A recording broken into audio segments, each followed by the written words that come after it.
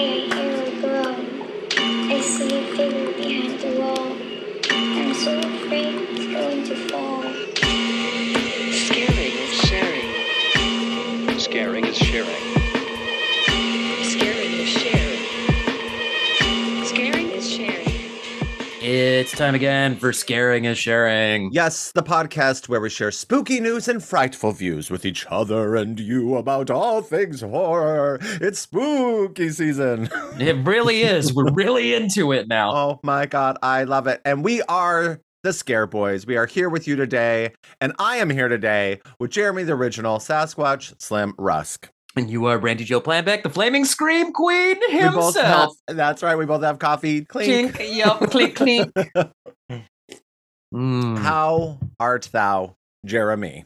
Not too bad. Just living up the spooky vibes right now. I'm getting to a point where I'm like, oh no, I haven't watched this movie yet, or this movie. I know there's not enough time in the world. No, and I want to get it all in before Halloween arrives. So. I know. And if you've never listened to us before, Jeremy and I, all year round, are spooky season, but we love horror films. We love talking about them. And we meet every week to assign the other person a scary movie they've never seen before. Then we go away, we each watch the films, we come back, and we share our thoughts. Sometimes they're good, sometimes they're bad, sometimes they're absolutely miserable. That's pretty good. That's pretty good. But nevertheless, it's always a blast because without Jeremy, my year would be that much less spooky. I'd get too busy and wouldn't watch scary movies. So I'm just so grateful. Yeah, we always get to do that. I don't know. And that makes me think, we've just wrapped 150 episodes. That's right. So I wanted to get real for a second. Oh, no. Get real. Uh-oh. But 150 down. Do you have any thoughts, concerns, insights, Emotional anything? outbursts. Emotional outbursts for the people based on that? I mean, that's not a small feat. No, it is no small feat indeed. It's an amount of time and I love it. I'll like any relationship in life, like sometimes I'm like, oh God, it's more things to do. I have to make time for this. Mm-hmm. But like all the other passions in my life, whenever I feel that, if I just put things into perspective, which my sponsor talks about perspective all the time, but if I put things in perspective and say like, hey, if all of a sudden this was like sucked out of your life and you were told you couldn't have it anymore, like you would be like, oh my God, like please, like I would do anything to have that again. So like I just have to put it in perspective, but I would have to say like almost all the time, I just enjoy it thoroughly. Whenever I'm here in the moment with you, I love it. It's really just sometimes when I'm strapped for time that I'm like, how will I make time for this? If only I didn't have to take out 3 hours of my life to watch scary movies. Like it's that sort of shit, which is so few and far between. So yeah, nothing other than pure passion and love for being able to spend time with someone else who is as passionate about something as I am and who has slightly different passions within that main passion, which is like such a great thing. Which, yeah, I totally agree with that. I love that. I was thinking about the fact, too, that, just the horror fandom, it's awesome. Like, there's so many shitty things happen in life. And being able to come together and watch some silly movies a lot of the time, but it's so much fun to be able to do that and have that. And then to hear from the people out there that write in and talk to us and share this with us. It's really something special, I think, this horror fandom that exists to watch scary movies and talk about them. And, typically, like if I were at a party or whatever, and I was talking about horror with someone and let's just say it was you or someone who had very similar taste than you, we would probably talk, we'd connect on the things we could, and then we'd go our own separate way. And I'd be like, oh, that person loves kaiju. And I don't even know what kaiju is. That would have been my first thing ever if someone had mentioned kaiju to me. But like the fact that we have this podcast, we get to spend time together and those shares, which is what our podcast is all about, allows me to grow and learn, which is like something that I wouldn't do just from a typical conversation with someone about horror who had different vibes and energy and interests than I do. Absolutely. Somebody would give me like, watch this movie. I'd be like, yeah. And then I'd never watch those movies. 100%. But now we have to. We have to. And I also appreciate I've never once not watched a movie you gave me. Yeah, absolutely. We actually do the work, people. It's for real. We watch every single movie. So yes, all passion, all love for you and for this adventure we're on. This adventure, these listeners, everyone out there. And anyone who's ever listened, even once, but those who have stuck around. Yeah. Through the thick and the thin, you know? We love you. Yeah, we really do. You're welcome here. And, here's to 150 more. That's right. Here's the 6 years. Cheers. Clink. So, Jeremy, let's talk some news first. Yeah. Let's get into the news out of the way. Because let's get into the news. Earlier this week, I was on Instagram, and all of a sudden I see this Instagram post because, as we know, Halloween's been having this bidding war, and I see this post, and it's like, A24 has won the rights. A24 is going to come out with a series. I was so fucking excited. I was like, yes. And then Joe sends me a text, and he's like, did you see this? And the headline is, Miramax wins bidding war. And I'm like, what the fuck? So then, of course, I have to do, like, research, and lo and behold, I don't know who the fuck this, like, where this came from, that this one site was just like false news, fake news. Wait, it's called fake news, right? What's that? Fake news. Fake news. All of a sudden, like, and I was like, oh, motherfucker, because I was so excited.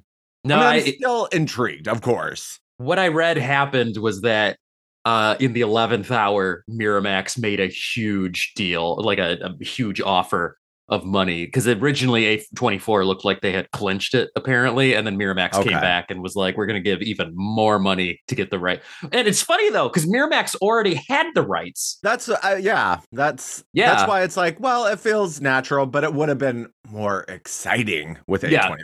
Yeah, Miramax already had that, and in fact, Miramax was a co-producer of the David Gordon Green trilogy. So they even had partial ownership up through that. It was just that Blumhouse had been brought in to co-finance, because I think, if I remember, I don't know how all this money shit works in Hollywood, but I don't know how money shit works in real life. Yeah, I barely understand the economy anyway. But it was because the last few Miramax things were not as lucrative as they had hoped, so they weren't putting as much money into it, so they had to bring in like co-financing companies to make it happen. So that's how it was, like Blumhouse and Universal, and it was like shared by like 3 different studios making those last 3. But now it looks like Miramax just fully is producing it this go around. So here's what I'll say about A24. Like, we know they have Crystal Lake. Is that what it's called? Yes, they are producing Crystal Lake. So we know that they're producing that, but we don't know how it's going to be yet. So like, it could be just like David Gordon Green. Like when the Exorcist thing was announced, I was so excited because only Halloween 2018 had come out. But maybe Crystal Lake's going to come out. Maybe it's going to be total garbage, and we'll be like, oh, thank God. Yeah. Or we'll be like, oh man.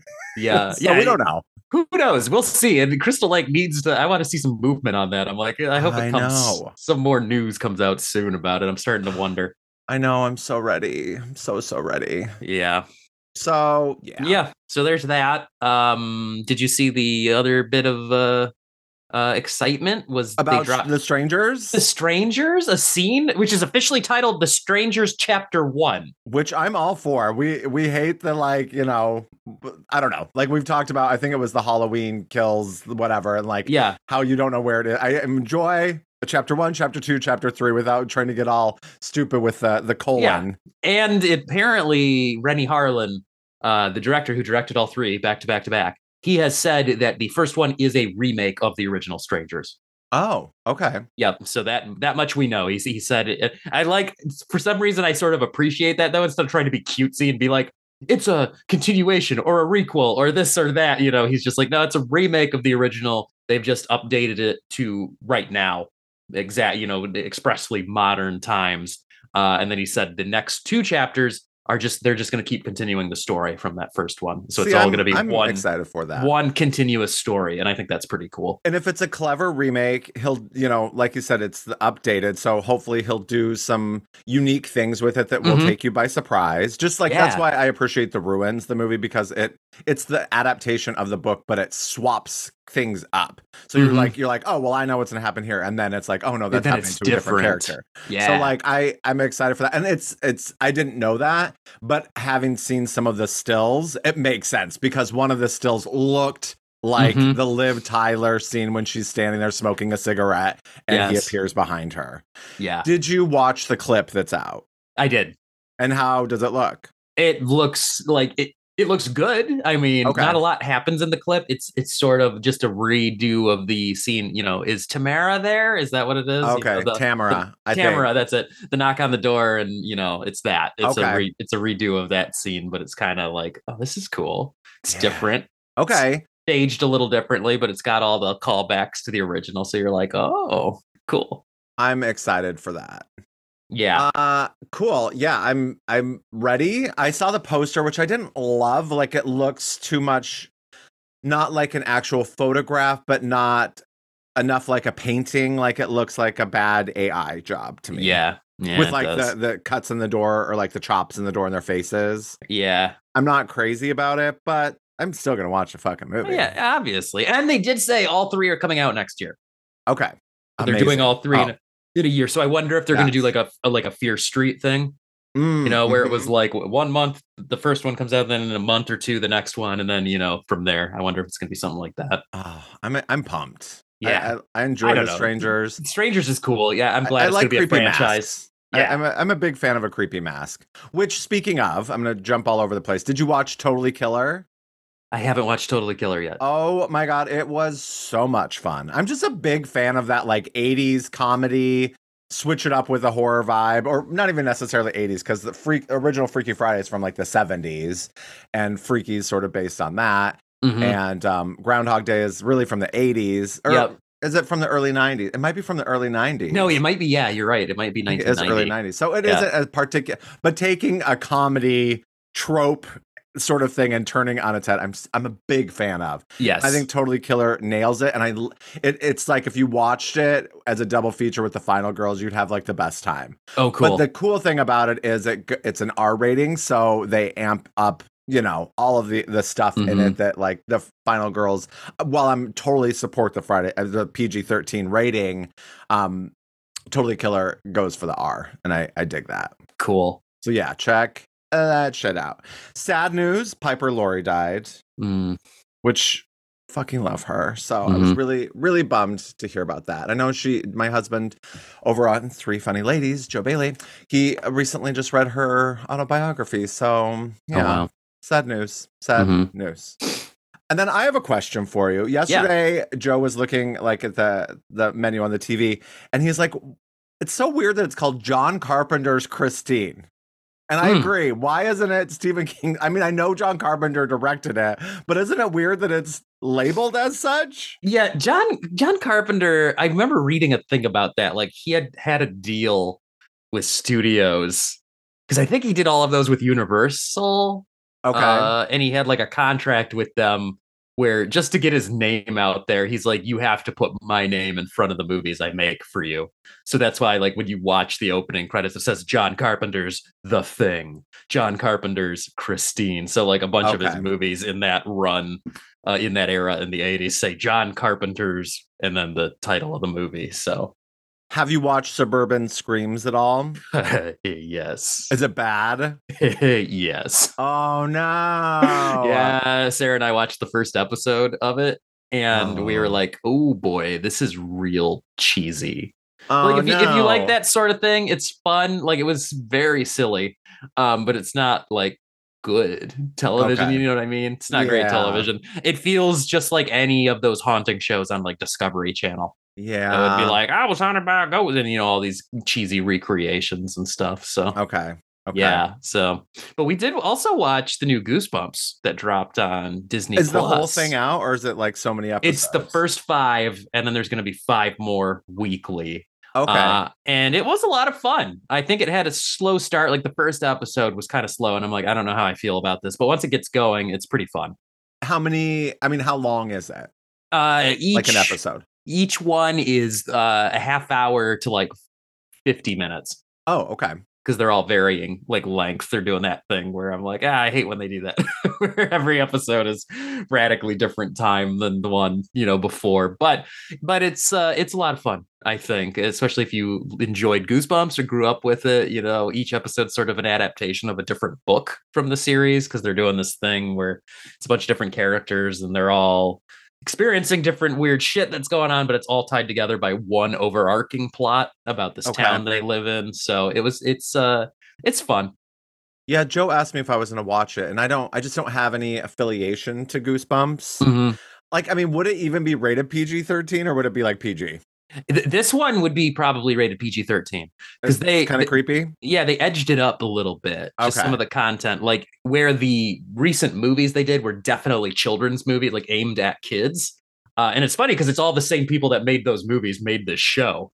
But this show is definitely looking to get teenagers like as the target audience. So it's a little bit, a little bit edgier and some more serious content in there here or there. On a similar vibe, over on Development Hell with our new friend Josh Korngat. It was an older episode, but they were talking about Creepshow on Shudder, and I'd only watched like the first episode of the first season and didn't like. There was nothing about it that made me want to come back for more, so I didn't. But they were talking about how much better the second season got. So I went back and started watching, I think, the first episode of the second season, and it was good. And I'm like, oh, yeah, there's like 4 seasons out of this now. Yeah. Like, I'm like, I should really like watch this. Have you watched all of them? No, I keep thinking I need to check it out because everyone talks up how cool Creepshow is, the show. And I'm like, God damn it. I know. I always forget about it. I forget about it, but now it's been on for seasons and it's been renewed for more, I think. So yeah, okay. So yeah, I only watched one and I thought of you because it's all like Universal monstery.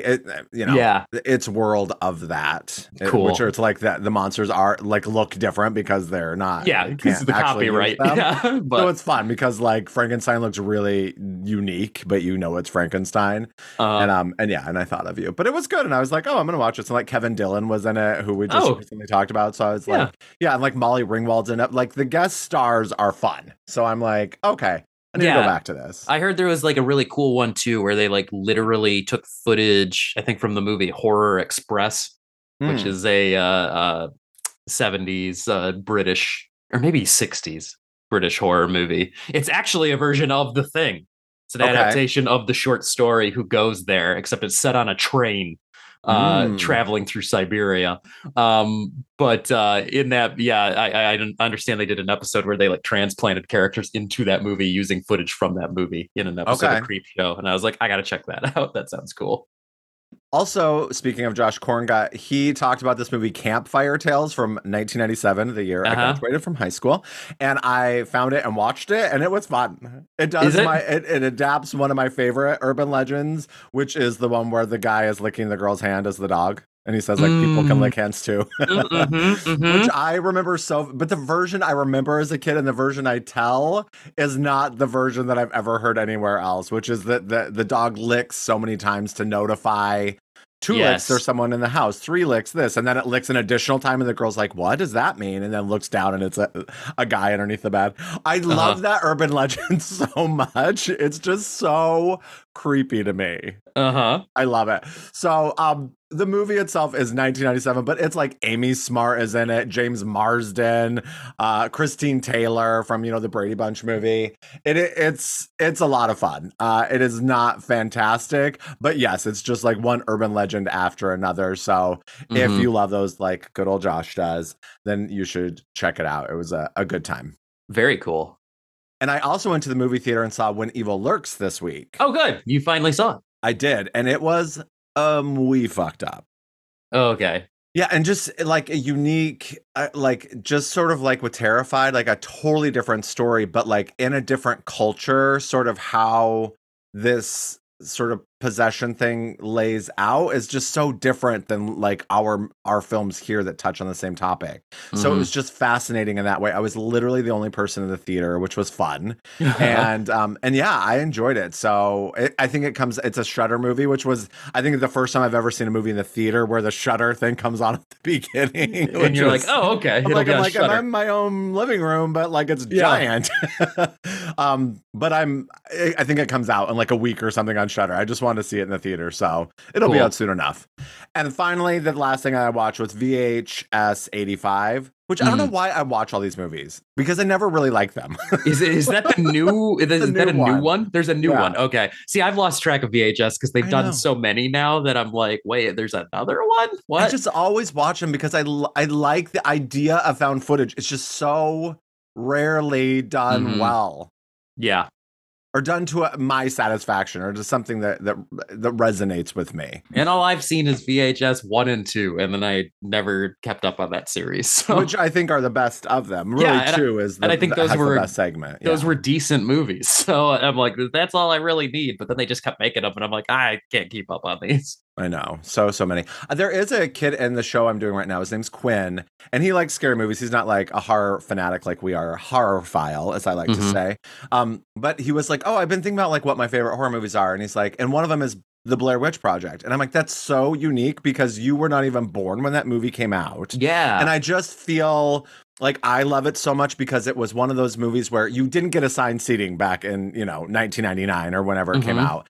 Like you had to go and stand in a very long line to get into that film. It was a very different time. And there was something about that experience, seeing at midnight with a full theater and people screaming and puking that just, I loved it so much. And I just feel the youths of today wouldn't get it. Like that's my old man mentality. Yeah. And he's like, oh my God, no, I think it's so scary. And I was like, I love that. I love that I was wrong about the kids wouldn't get Blair Witch Project. Yeah, exactly. Because that feels like, even for like me, like I was, a youngster when it came out, but it was such a part of the zeitgeist. Like everyone saw it. I remember my cousin got it on video when it came out, so that it was always around, our like watching experience. And it was so scary. And talk about urban legend movies, because you just felt like it was a real thing. Like you were watching a documentary, like less like found footage mockumentary, whatever. But like it felt like a real scary artifact that existed. So yeah. Yeah. So I just feel like it's from a certain era, and that generations after us would just be like, I don't get it, but it's good to hear that the kids love Blair Witch Project. And after we talked about urban legends with Josh Korngut, and I guess I just never considered it as much that like so much of horror just stems from those urban legends. Yes, it and does. Just like how you can twist them and tweak them and put your new spin on them. I'm like, oh yeah, that's so true. I mean, some are more specific than others, but so much of it is just based on the idea of like, this happened to somebody I know. And then you plant an urban legend in different soil and you'll see how it grows. Yeah, exactly. That's it. 100%. And shout out over to, we were recently guests on Only Slightly Opinionated with Jamie and Joey, and we had a blast. We talked about our top 10 episodes. It was a gay old time. Yeah, it was fantastic. So I've just babbled on about everything I've seen.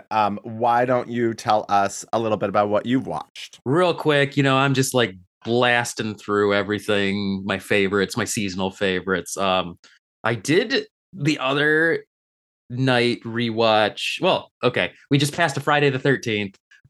In rewatching that series, I watched 7, Friday the 13th, part 7, The New Blood, which generally I've been in past watches, I've been like, this one's meh, I don't care too much. But this go around, I felt a little better about it. So I don't know what happened. What is that? A New Blood? The New Blood. That's the one with the psychic girl.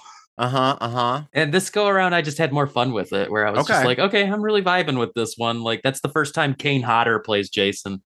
His Jason is phenomenal. Like, he adds so much body language to it that you don't see from the prior Jasons. And I just had more fun this go around. I was like, okay, this is just cheese. It's 80s cheese. And for some reason, I've been like always ranked that one really low, but it's kind of jumped up a little bit in my rankings now. And then not only did we pass a Friday the 13th, then was a Saturday the 14th. So I watched the movie Saturday the 14th. Is it horrible? Which I've never seen before. It's not particularly good.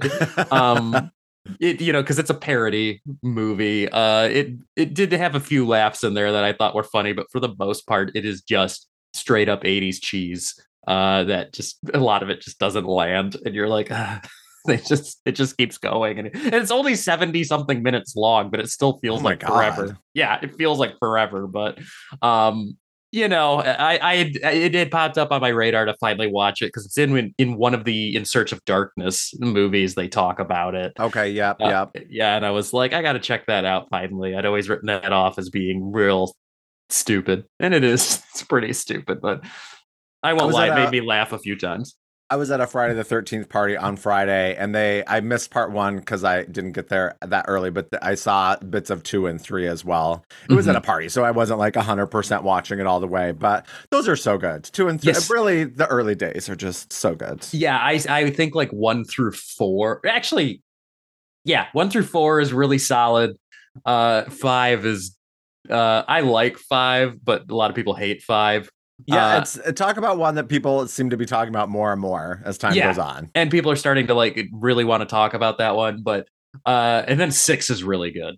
And then sort of like which is Jason Lives.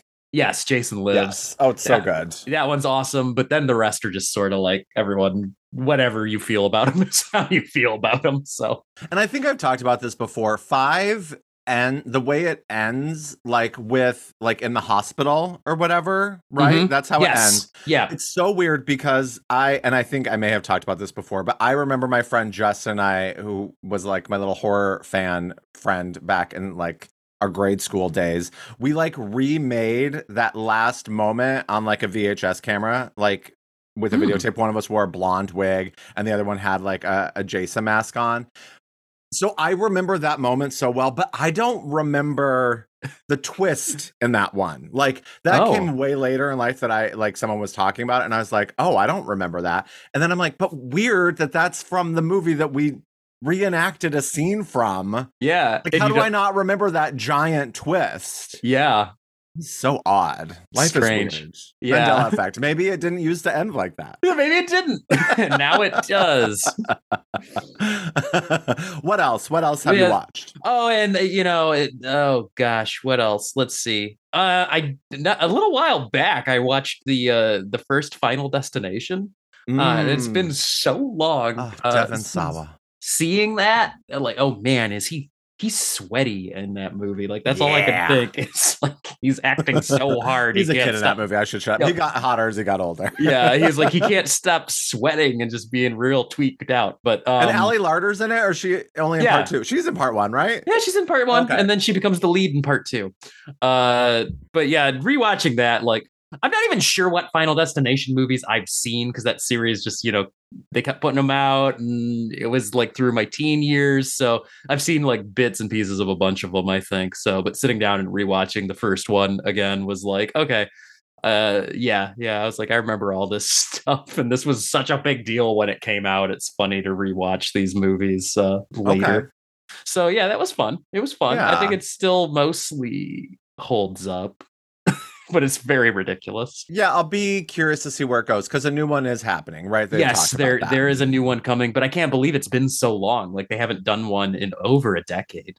That's crazy. Like coming up on like 15 years, I think, since the last one. So, and it's like, what new can you do with it? But then you look at Saw, which shout out to our friends at It's Only a Podcast. I'm wearing their hoodie right now. And I think I talked about before, Disaster Baby, who's one of their like mega fans, is like doing a residency while Ian is away. And they're doing an overkill on the Saw franchise. And it's been so fun to listen to. But it's like they're doing them chronologically. So they did Saw and then they did Saw X, which is fun. And I'm like, yeah, you can take a franchise that has done the same thing over and over, really, and like do something unique with it. Mm-hmm. Which I just love so much. Like, it's like, yeah, fucking do that. So let's see what happens. Because the Final Destination, I think, was that one that had a really great twist at the end. Yeah, but then they made a 5. Oh, there's one after that? Yeah, because the Final Destination is 4, but then they made Final Destination 5 after that, because the Final Destination was supposed to be the final movie. And then... like, calm down with these titles. Let's just... Yep. That's why I appreciate Chapter 1, Chapter 2, Chapter 3. Yeah, exactly. Or if you're gonna start putting like Friday the 13th, if you're gonna start putting part on stuff, just keep doing it. Like consistency, people. Part whatever, and it doesn't matter if it's a remake or whatever. Because like, really, we should look at the Friday the 13th remake. It's part 12. You know what I mean? Like, it's what it is. So, shall we get to our Terrorgrams? Yeah, let's do the Terrorgrams. Yeah, let's. So we got 2 this week. We each have one. Okay. I'll kick things off with the goth botanist Lauren. Mm-hmm. Talk about a mega fan, right? Yeah. And Lauren writes, excellent episode with Josh. If you speak to him again, tell him the story about how I told Kane Hodder about the Friday the 13th set in the snow. He'll get a good laugh. I'm definitely deep in horror camp for Halloween season. I like serious horror all year, but focusing on the wilder side of horror during the holiday season of childish mischief seems appropriate. So far, I've done A Nightmare on Elm Street Part 2, Exorcist 3, and Puppet Master 2. We actually sat down as a family to watch Nightmare on Elm Street 2 and all came to the same conclusion of not liking the supernatural possession aspect. I'm actually fine with Freddy versus Jason, where he gets pulled into the real world by waking a character up. But this one just doesn't sit well with our brains from that aspect. I'd never seen Exorcist 3 outside of the horror moment montages. What a strange mix of snarky comedy, true crime, possession, and a very incredible performance from Brad Dourif. Definitely felt like the kooky 80s to 90s horror scene transition where my brain lumps often together different installments of the same franchise. Texas Chainsaw Massacre 3 and 4, Halloween 4 and 5, Nightmare on Elm Street 3 and 4, Hellraiser 3 and 4. Puppet Master is another one of those franchises that I can't keep straight. It has discrepancies that the writers had been trying to address since the second movie, and yet they kept flip-flopping as the franchise continued. I suppose this is a problem with any franchise as they expand the universe to keep the story going, but horror franchises seem especially prone to this. I just tell myself it's all for the fun of horror camp and try to enjoy the ride. I think I've only seen the original Puppet Master. Thank you, Lauren, by the way. I think I've only seen the OG Puppet Master, and then I think I started to watch the one with the Nazis in it because I heard it was so good.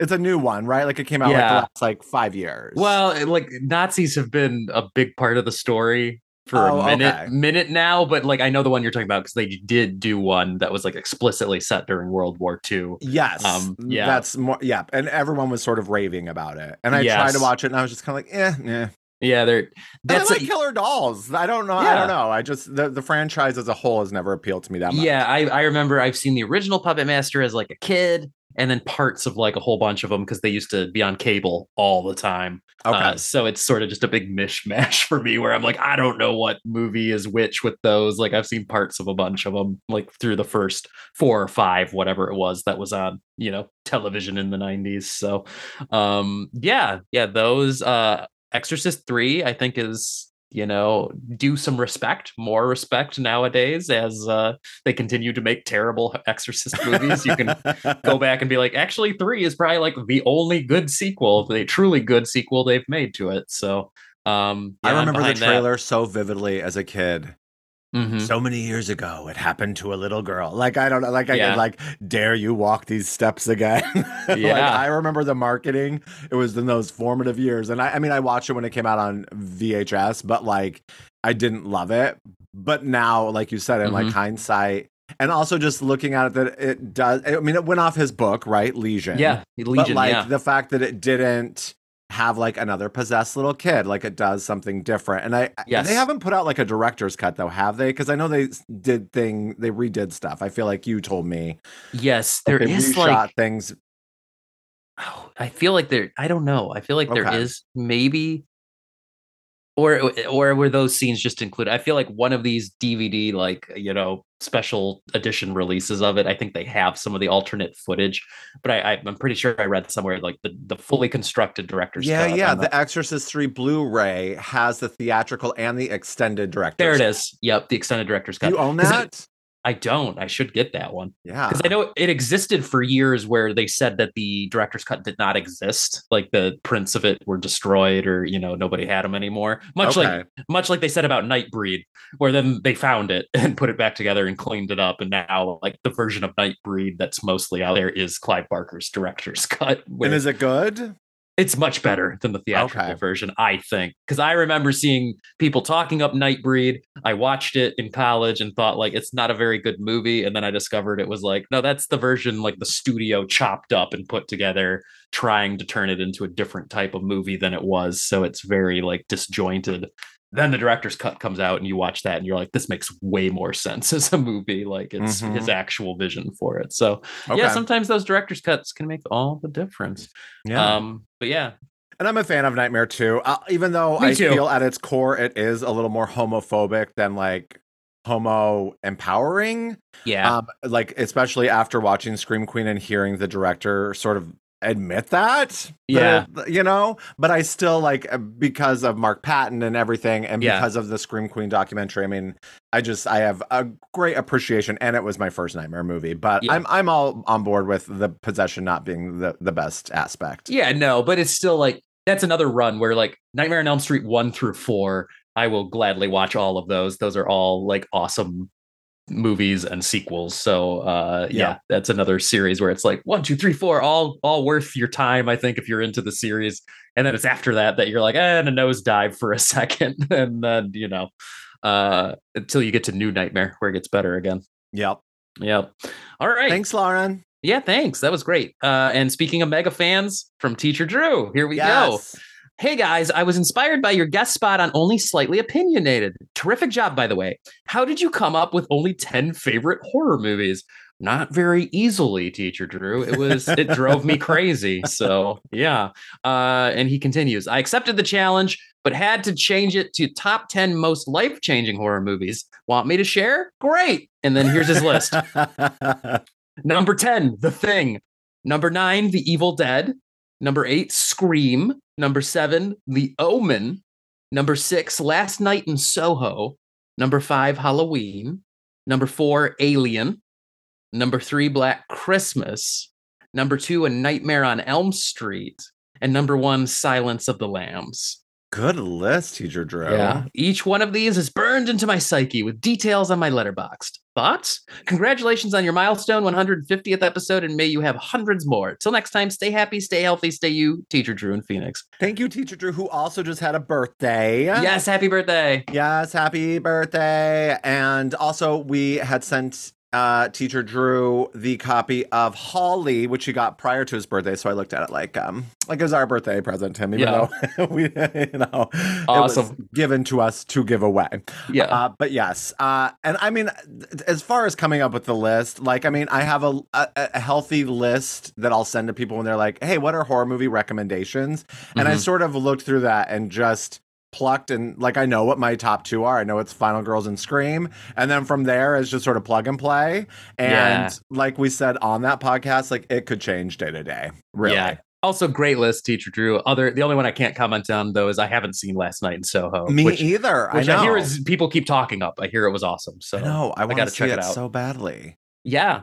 Yeah, and Silence of the Lambs is just so good. It's great. I saw it in the theater in 6th grade. I asked my Mormon girlfriend to go to it, and she was like, my parents won't let me. I can understand why. I can't believe I feel like I might have gone to it by myself. I don't know. Like, I definitely saw that in the theater. Yeah, and I remember the marketing in Premiere Magazine. Do you remember Premiere Magazine? I do. Oh my God, I loved Premiere. I had a subscription. I loved that magazine so much. It was sort of like bigger than some of the other magazines. The pages were like larger. Oh yeah, it was a good time.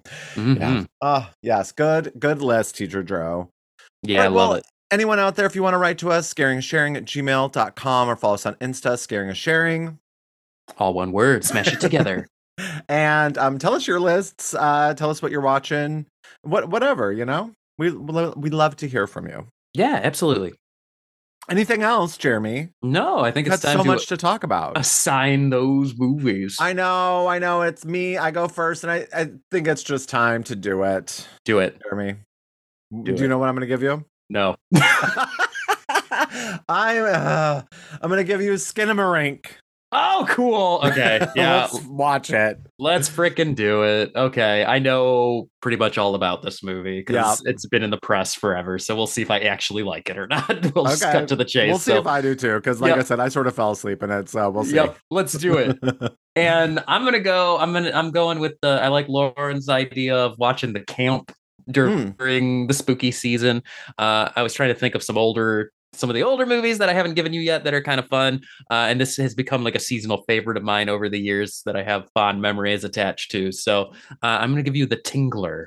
Oh, the only thing I know about this movie is the marketing ploy that they had. I would imagine specific theaters. It couldn't have been every theater, I wouldn't imagine, but that there was a gag of the seats would sort of shock you. And I imagine it was like that hand shocker where you sort of wind it up and like it's not literally putting electricity into your body. It's it just buzzes. A vibrator sort of. That sounds wrong, but a vibrating mechanism that just sort of would shock you, but not literally. Zing you. Would just give you a little like, ooh, what's that? Yep. I just, there's got to be stories of like people not knowing this was happening or like the mechanism went malfunctioning. awry. Yeah. I feel like that's a story in and of itself, that there should be a film about that, a marketing ploy gone wrong. Yeah. And, and I'm sure there probably is, everything's been done. Everything is old and just needs to be refreshed and put out again. Everything old is new again. But I don't know. I don't know if it's ghosts or monsters. I'm going to go with it is some sort of supernatural thing, which I mean, yes, ghosts and monsters are, I guess, both supernatural. I'm going to go more along the lines of a ghost poltergeisty thing and a group of people. I'm thinking like The Haunting or something. There's a group of people and that's what I'm going with. Okay, cool. And they get tingled. Tingled. All right, well, let's watch him and cool. talk about him. Sid, don't you blame the movies. Movies don't create psychos. Movies make psychos more creative.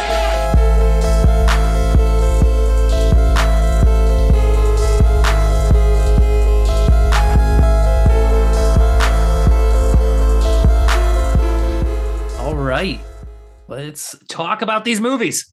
Yeah, so we're going to talk about my movie first, Skinamarink. If you want to just skip ahead to the Tingler, then look in the podcast notes and it will tell you where to go. Okay? All right.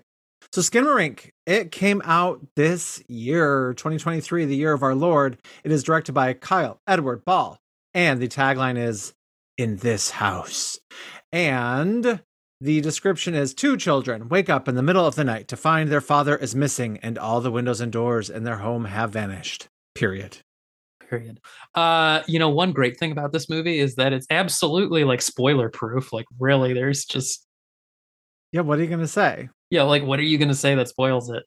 Because that's really all that happens, that description right there. If it can be said to have a plot, really.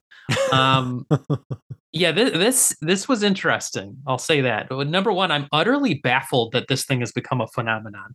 Like watching this, I'm like, surely this would have just been a niche oddity for the world. But instead, like the fact that like it went on to TikTok and people were saying it's the scariest movie ever made, which I'm like, if you think this is scary, I don't know what you're talking about. Like how? Anyway, I'll get to that in a minute. But really, I kind of wanted to, here's my preamble for how I felt about this movie.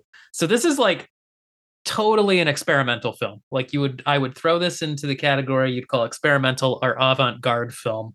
Art house. Art house. I mean, the point of it is not to have a narrative structure. This is not about narrative. Like, I don't think, or if it is, it's secondary to just the artistic expression of the movie itself. And, I engaged with a lot of avant-garde and experimental film when I was in film school. And that's like the last I've really paid attention to those genres, because you had to study them as part of like film theory.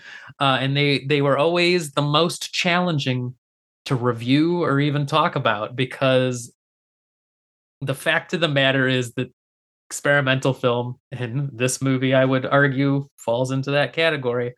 It's not concerned with like a narrative structure in any way. Not in that you're going to sit there and be like, was this movie effective in that it told a story that I understood, or an effective story with characters I cared about, or, events that made me empathetic to what was going, in some way. All narrative fiction film and even documentary films are structured that way normally, where you have characters or things or events that you're going to connect to and be able to say a story was told and it meant something to me.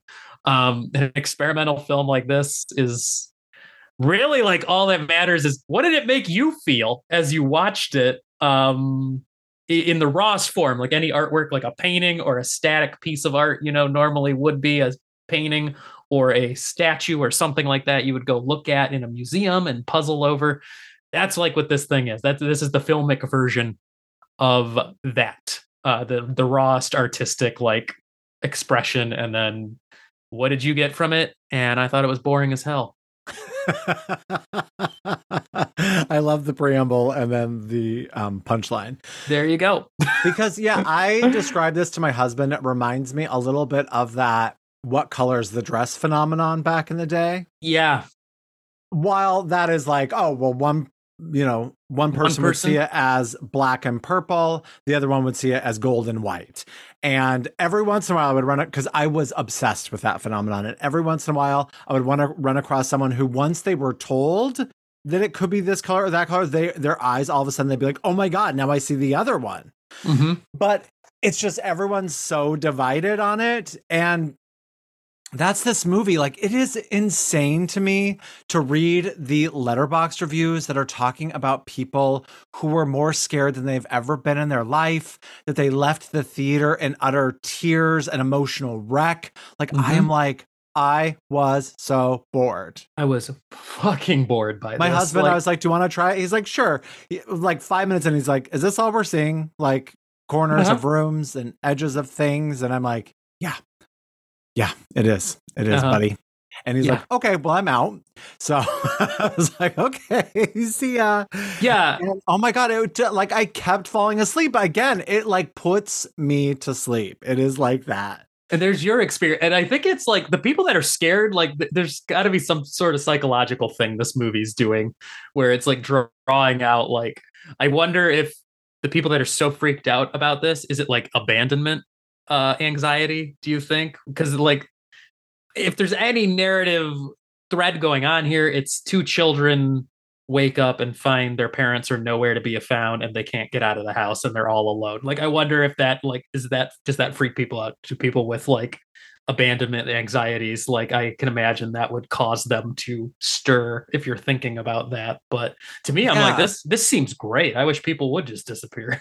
I mean, I think it could be that. I also think it could feel like some people's nightmares.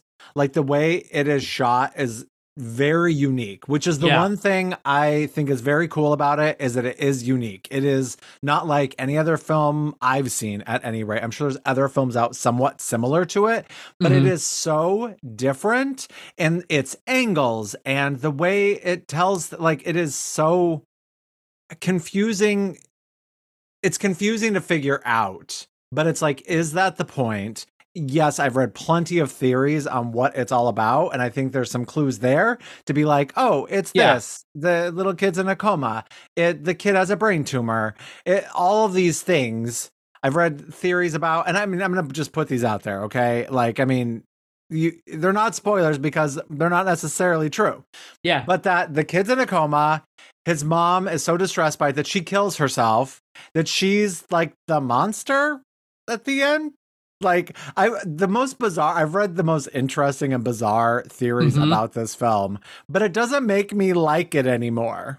No, I've seen so many reviews. Like you said, I was combing through Letterboxd and people talking about all kinds of theories. And again, this is what they're putting on it. I don't think that it's intended by the filmmaker. I didn't see anything online other than, just the barest idea of what he's exposing with the plot. But I think a lot of people's theories are, again, what they're bringing to the table, what you want it to be about, which is like kind of how these sorts of films work. Again, it's just about how you felt watching it.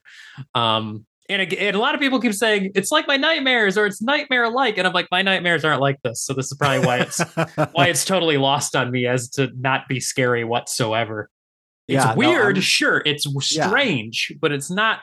I was not frightened at any point watching this. And there are some unnerving scenes. Like there's a scene where he's talking to like kind of his mom, but it's like weird. She has like her back to us and like there's subtitles to like say what she's saying. And there's some other times where creepy things are like spoken about, like poking your eye out, stabbing a knife into your eye, which is like creepy, but it's just all sort of disjointed. And it's just like it's a collection of images and moments put together that just feel dreamlike, but to the point where with me, I'm like, okay, I would like to go to sleep now.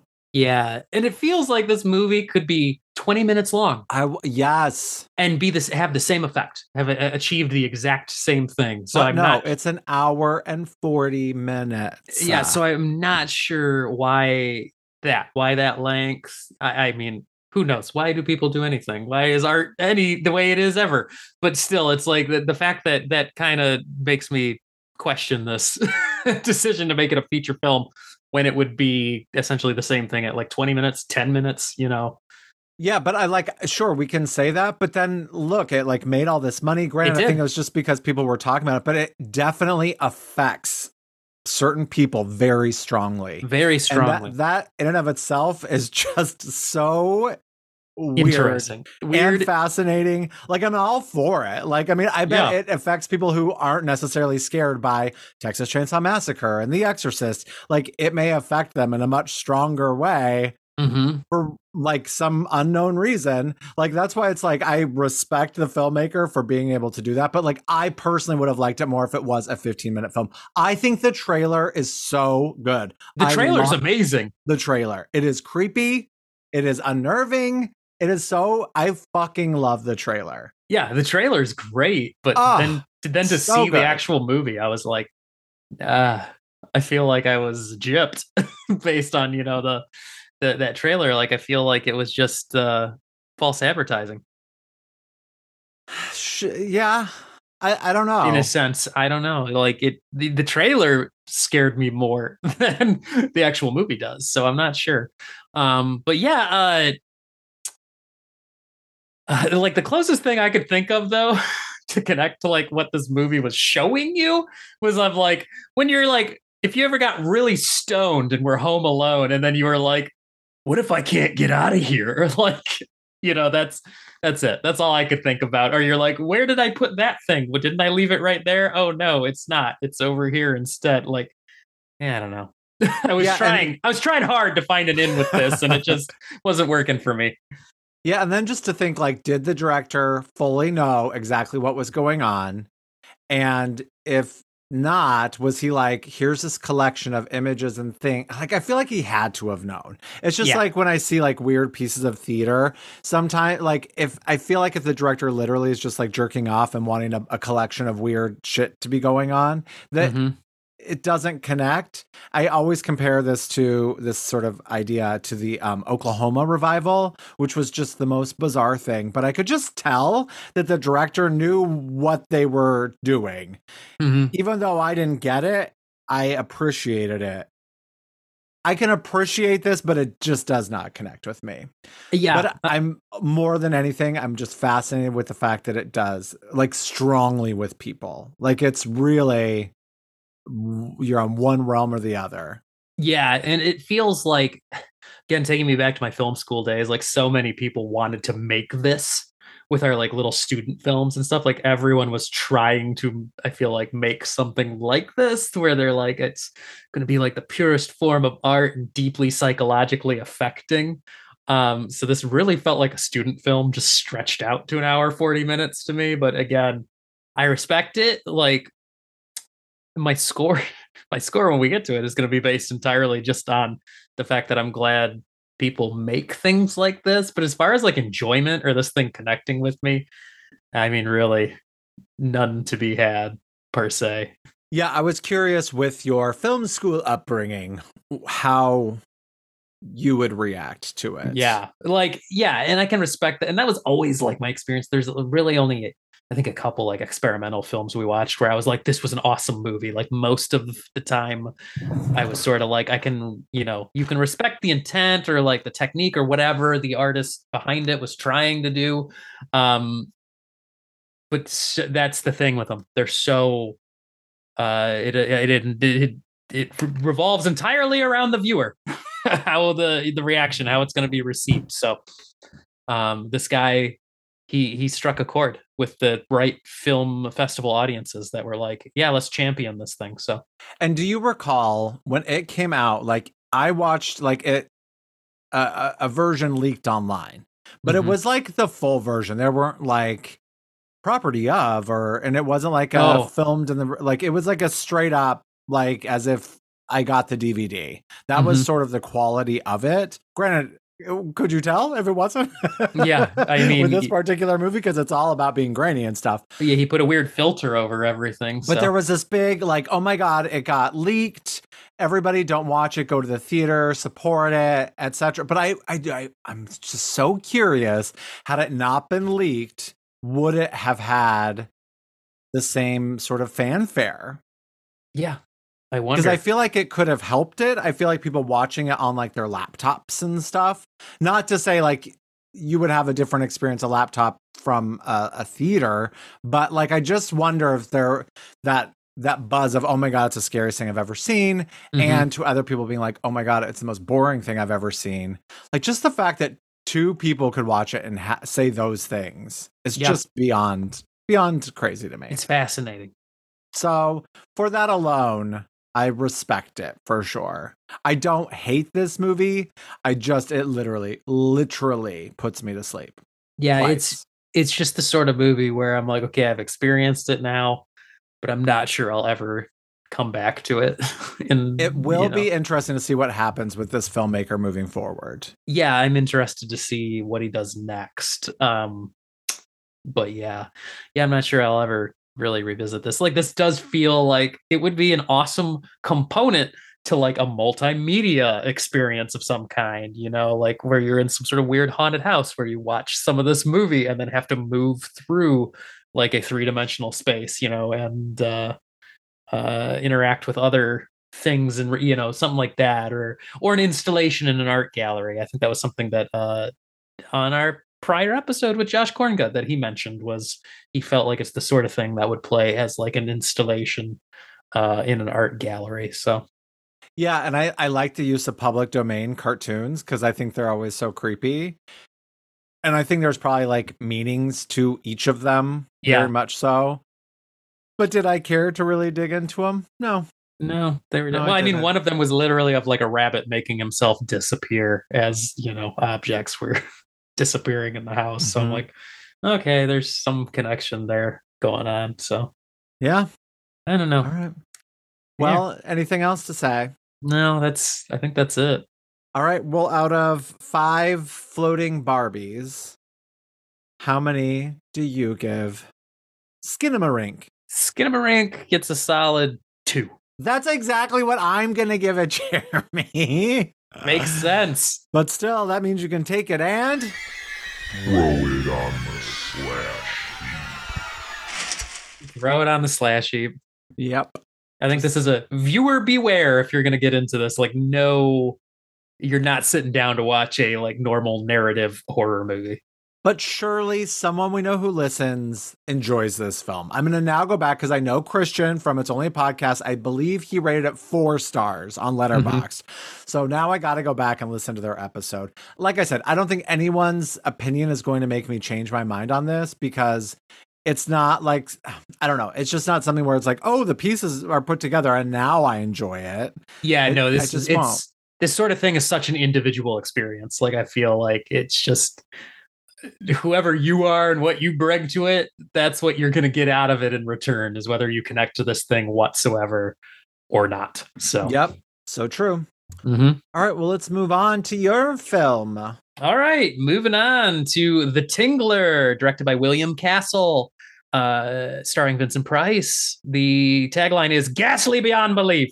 And the description is, after much hard work, a pathologist discovers and captures a creature that lives in every vertebrate and grows when fear grips its host. Scream for your lives.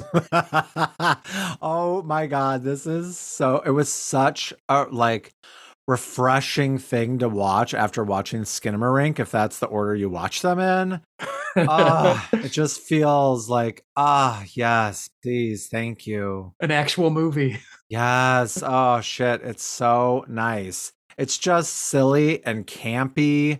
And I love, oh my God, the intro when it just has like people like screaming and one of them looks like the red-haired kid from The Sandlot. Yes. Just like, it's just all these people screaming and just this whole notion of like within every person, there's this like little organism that when you're scared, like crawls onto your vertebrae and then like your screams scare it away. I'm just like, this is so cool. It's so ridiculous, but it's so much fun. It's like it really is built around the gimmick, right? Yeah. And Oh, like, absolutely. would they actually have things that shock people, or would they just have people in the theater that were plants? I heard it was a mix of both. Like some theaters Okay. literally did have like essentially it was like a joy buzzer in the seat.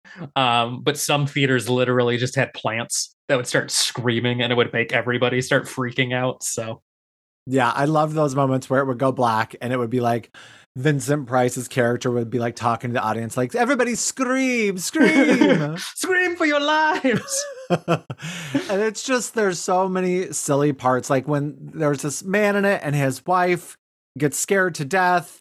And like, it's this whole thing of like not taking her to like the police and not call, like, he's just like, no, I'll handle her dead body. I'm just like, no. That's not how that works. That whole sequence though is real cool where she's sorry, mild spoilers, but she's dosed with LSD, which is like I think this is the first film depiction of LSD use. And it's so cool because it's like a black and white film, but there's moments with red. But it's so weird. In the version you watched, when you have those moments where the blood is red, is the rest like, is the black and white all of a sudden the quality very different? Yes. Yeah. Every time I've seen it, it must have been something that they did in the process to get that color in there. Because it seems like the rest of it's out of focus. Yeah. In those like moments like on the red parts. Yeah, that's how I've always seen it. So. Okay. And this was also, I think this was in 3D. Maybe I can't remember. It might have been. I don't know. But the use of LSD in here. This was back in the day in the 50s. LSD was, they knew about it, and it was still like a research, like they used it for psychological research before it got out into the world and became, a recreational drug, and changed entirely its profile. So, and what's his name? Warren, yeah. It's so fun because he has a very unique relationship with like his wife's sister, Lucy. Is like his like assistant's wife. Yes. Like I just feel like there's a lot of tension between the two of them. Yeah. And then also when she comes home and he's like being like attacked and he's been drugged and stuff, she like hears all these noises and she's like, "Oh, Warren." Yeah. Like it's just it's just beyond silly, all of it. I like the quirky, like every time I rewatch this, I've always taken by the quirky personal relationships that are in here. Because like, Vincent Price, Warren as our hero, his wife is just awful. And they actively are talking about like, oh, I would kill you if I could, like to each other. And it's like, but it plays like, it sounds horrible, but it plays really like amusingly. Like it's clearly black comedy in the film itself. And I think that's a lot of fun. And I feel like back then to have a wife that's just like blatantly out sleeping around, like literally right in front of him. I mean, not necessarily having sex with people right in front of him, but kissing guys like right in front of him. Like it's just like it must have been just wild. Yeah, that's salacious. Salacious. Yeah, exactly. So that's kind of wild to think about because this is from 57, I think is the year this came out. So and you know what? I was reminded of two different films. I was reminded one of like Swallowed / the Bug Crush universe. I was also reminded of Anguish, like how it goes into the movie theater. Yeah, and it's like if you were in the movie theater watching it, the meta-ness of it. But like they're watching like a boring like silent movie. Well, I mean, I guess it's not necessarily boring. There's like people like attacking, but it's like why not make it like a scary movie? Yeah, I don't know why it's not a horror movie. It's like a weird it's like a slapstick western or something they're watching. Yeah, a silent film. So you're like weird. But yeah, I like there's a bit of commentary I think there though, because like William Castle directed this. He was a big producer and director, and he had been in the game for a long time. So when the movie theater owner though is like, these silent films are just as good as any of the sound pictures they're making nowadays. Like I feel like that's some kind of like commentary from his history of working in the industry for so long.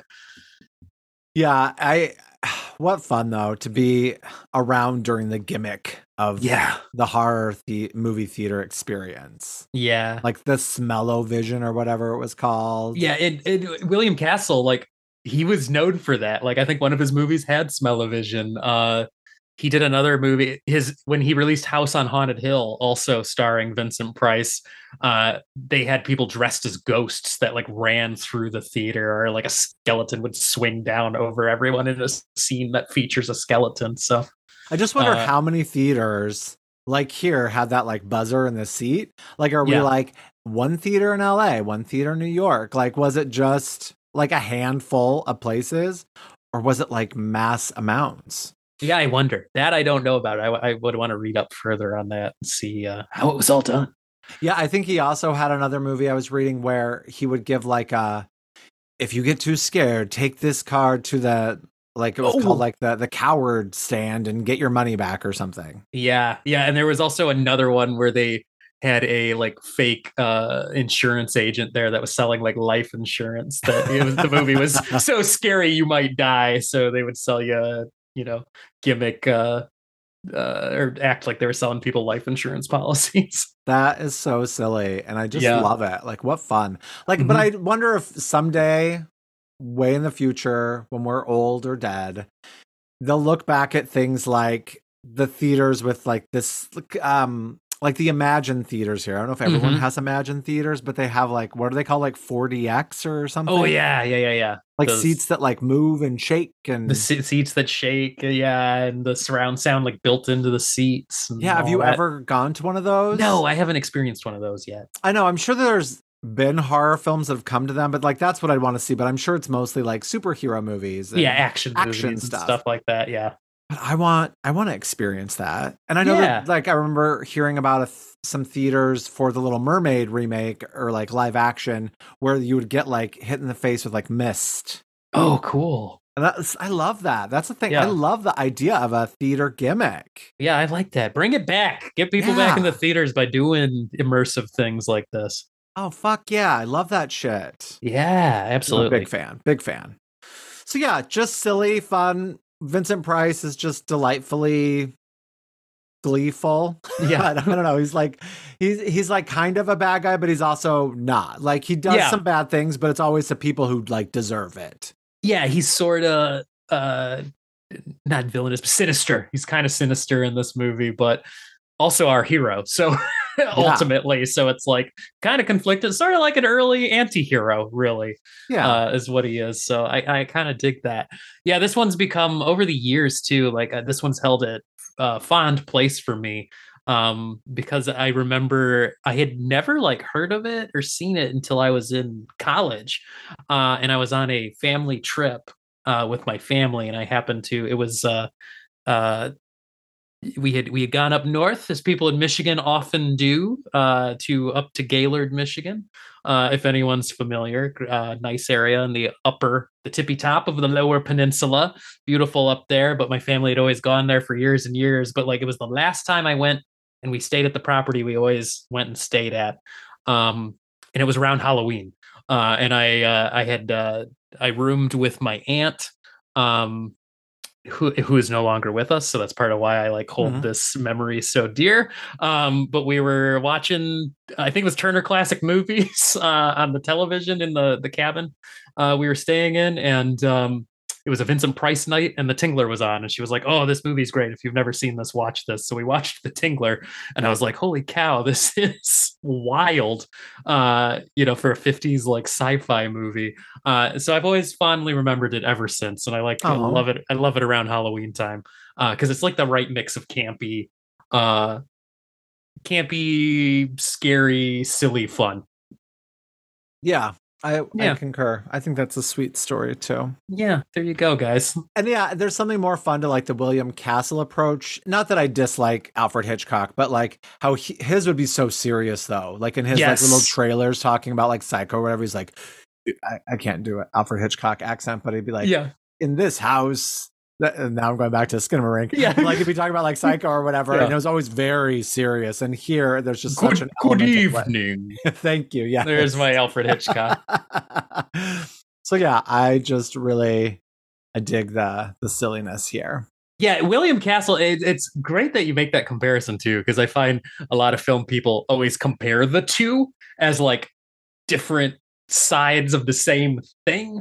Where like Alfred Hitchcock turned himself into a celebrity filmmaker by like inserting himself into his work and like, hosting his trailers. At the beginning, there'd be a little announcement from him, or some of his movies start with him like on a stage addressing the viewer. But he did it. It was funny, but it was really dry sense very of dry humor. Whereas William Castle was a lot more like P.T. Barnum, sort of like a carnival barker with what he was doing. So it was, the same thing, but different methods of going about it. I love that. That's a good comparison. Yeah. So, and it's a lot of fun. William Castle, I've watched a bunch of his movies now, and I think they're all a lot like this, like really campy and over the top, but fun. So I might have to pull some more out. And I think the monster itself, if that's what you'll call it, is I think it's creepy. Like, I mean, it's sort of hokey looking back then, but there's some times when it is kind of gross and creepy. Yeah, it works just perfectly. Like a big worm sort of thing. Oh, yeah. And like when he's passed out on the couch and it's crawling on him, like, oh, that's so skin crawling, because I hate that sensation when you feel a bug crawl on you when you're asleep. Like that's the worst. So, yeah. Yeah. Yeah. Yeah, I dare say of these two, the Tingler scares me more than Skinamarink does. So, there you go. Good times. Mm-hmm. So, anything else to add about the Tingler? No, I enjoyed it. Thanks for the palate cleanser. Yeah, so out of 5 cracked vertebrae, how many do you give it? I'm going to give it 3.5 cracked vertebrae. And I'm going 4, so... All right. That's a solid... Scare of approval. Scare of approval. Yeah, buddy. Cool. Check it out. I think the Tingler is perfect for Halloween time. Like, this is definitely the sort of thing, watch your scary shit and then throw something like this on as a palate cleanser. It's great fun. Or watch it with the kids or whatever, if you want a more family... I think, they use LSD in it, but the kids don't have to know that. They won't understand. And they don't straight up say that, do they? No, they don't say that. I think they use the like they're like lysergic acid or something like, and you're like, oh, that's LSD. They use the actual chemical name, but that's what that was. So yeah, it's a lot of good. Yeah. So check it out. Heck yeah. All right, well, write to us, scaringandSharing@gmail.com. Let us know your thoughts on these movies, what you want us to watch, what you've been watching. What do you want to share with us and our listeners? Yeah, what do you think of Skinamarink and William Castle gimmicks? Any stories to share there? So, or as I said way back in the day, Skinama stink. Ooh, Skinamara stink. It's hard to say. Sick burn. Sick burn, brah. Yeah, Stinkamarink. Stinkamarink. All right, and remember, I'm scared to close my eyes. I'm scared to open them. Well, and also remember, a scream at the right time can save your life. And keep watching and talking about scary movies, because scaring is sharing. Bye. Scaring is sharing. Scaring is sharing.